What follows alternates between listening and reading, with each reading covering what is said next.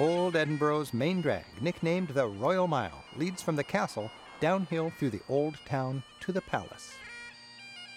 This colorful jumble is the tourist's Edinburgh, a dense tangle of historic buildings, fun museums, and cultural cliches on sale. Edinburgh was a wonder in the 17th and 18th centuries. It was famed for its skyscrapers, they say the first anywhere, but also for its filth. It was once the most congested city in Europe. Its most wretched couldn't even afford candles. They lived in darkness. It said they knew each other not by how they looked, but by how they smelled. Medieval skyscrapers towered 10 stories and higher. Frontage on High Street was so limited that the buildings were narrow and tall, crammed shoulder to shoulder, with little courtyards called closes branching off.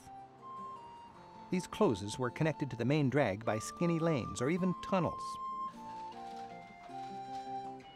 400 years ago, Edinburgh was nicknamed Aldreeky. The entire city was a black-stained mess of chimneys and reeked of smoke. The Royal Mile ends at the gates of Holyrood Palace, for 500 years the official royal residence here in Edinburgh. For several centuries, Scotland was ruled from London. Parliament hadn't met here since 1707. Recently, the Scots voted to bring their parliament home, and London didn't object.